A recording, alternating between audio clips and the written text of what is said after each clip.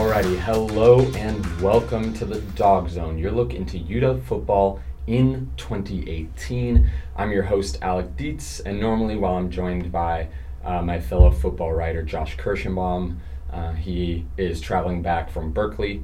He made the trip, unfortunately. Probably a rough couple hours to watch there for UW fans. UW lost their third game of the season and their second in 3 weeks.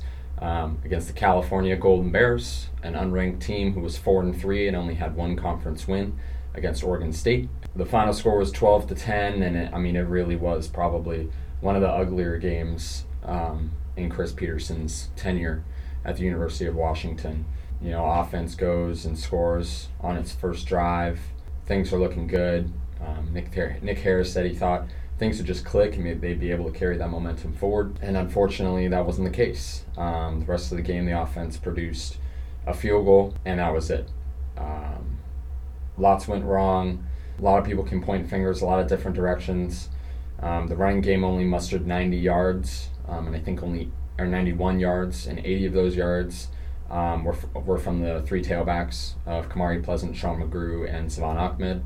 I believe Ahmed had -2 rushing yards on just 8 carries. Myles Gaskin again did not play. Hunter Bryant did not play, and Trey Adams did not play, despite rumors that they might. And really, you kind of just look at this team right now, and they've definitely looked like they've regressed. You're looking at a team that 2 years ago was firing on all cylinders. They were blowing teams out like this, and now it seems like they're playing down to this kind of competition. And not a pretty game against Colorado last week, and this game was even uglier. And the big storyline of the game was Coach Peterson's decision to yank four-year starter Jake Browning out of the game and replace him with a redshirt freshman 19-year-old with no significant game action in Jake Haener. A lot of fans called for this during the year, and I think now you're beginning to see why, or I guess you did see why it hadn't happened to that point. Jake Haener was not ready for that moment. Just his second throw of the game, he threw a pick six that ended up deciding the game. The Huskies had a 7-6 lead in the third quarter.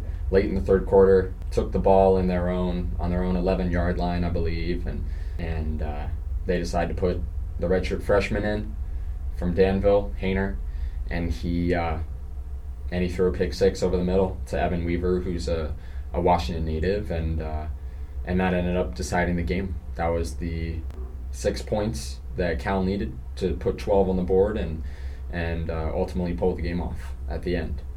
That isn't to say Jake Browning was having a great game. He really wasn't. I think he finished with just over 100 yards, and obviously he had that interception earlier in the game. So really just a hard performance all the way around. But the reason I don't like that decision personally is you're talking about Jake Browning, who's the program's all-time leading passer. He's got the most touchdowns in Washington history, total yards in UW history, and the winningest quarterback in Washington history. And in a critical moment, when it's 7-6, a 1-point game, you've got the lead, with the Rose Bowl hanging in the balance. Now, that's not to say, the UW can still make the Rose Bowl if they win out thanks to an Oregon loss to Arizona. But really before this, the Rose Bowl was at stake. And to pull a guy with that much success, with that much experience, in a pivotal moment on the road, and put in someone with not that much experience, a young player in a situation that he did not belong in, was just wrong. It was the wrong decision by Coach Peterson. You could kind of tell right away that was what was going to happen. As soon as Haener came in, they had to burn a timeout because it was going to be a delay of game.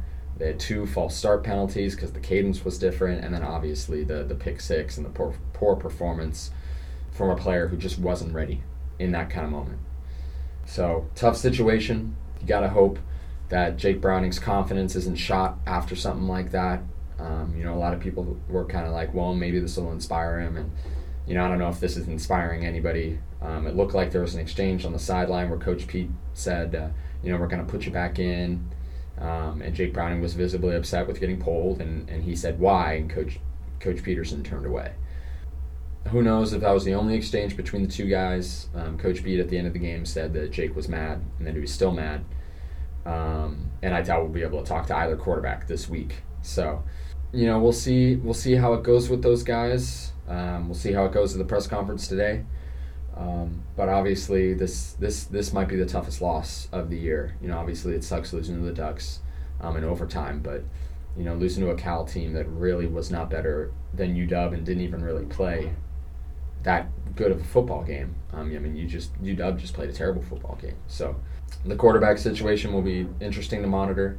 UW has still got a chance at the Rose Bowl if they beat Stanford, if they beat Oregon State, they beat Wazoo, and they win the Pac-12 championship game. They're going to the Rose Bowl. That's a foregone conclusion. But now UW is out of the AP poll for the first time in 40 weeks. They're unranked. And Wazoo is 10th, I believe. And Utah's in the top 25 as well. So tough sledding for UW. They got a matchup against Stanford this week. Stanford's coming off a loss to Wazoo. They lost in a close one. It took a last-minute field goal. They lost 41-38. The defense has kind of been struggling for Stanford, but the offense looks pretty good. You're talking about an offense that's kind of totally different. Bryce Love isn't really the guy there. He's kind of been banged up all year. So KJ Costello, JJ Arcega-Whiteside, Caden Smith, those guys are kind of getting it done. I think Costello threw 4 touchdowns and over 300 yards. So really that's going to be the focal point of their offense, and that's where they're going to attack those DBs for UW because of that height. And they're going to try to establish the run game. They're going to try to beat UW the same way all these other teams are beating UW, and it's by pounding the rock down them, dragging the game out, and getting the offense in third and long situations and forcing 3-and-outs. And if the UW can't get its act together in the play calling game, in the run game, on offense, in the drops made by the wide receivers, and now this quarterback situation, if that doesn't get smoothed out, it's going to be a tough rest of the year. Out of Oregon State got their first conference win last week against Colorado. They look pretty good. Wazoo has looked good all year. They're the only one-loss team in the Pac-12, the only top 10 team in the Pac-12, and Stanford obviously not a pushover, even though they aren't ranked. Tough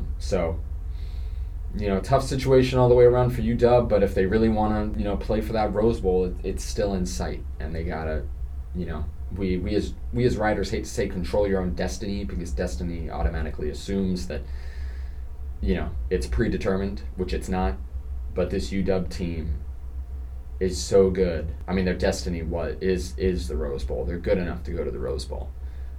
It's just a matter of whether or not they want to put together the kind of offensive performance that they can to get there. This has been the Dog Zone. Thank you for listening.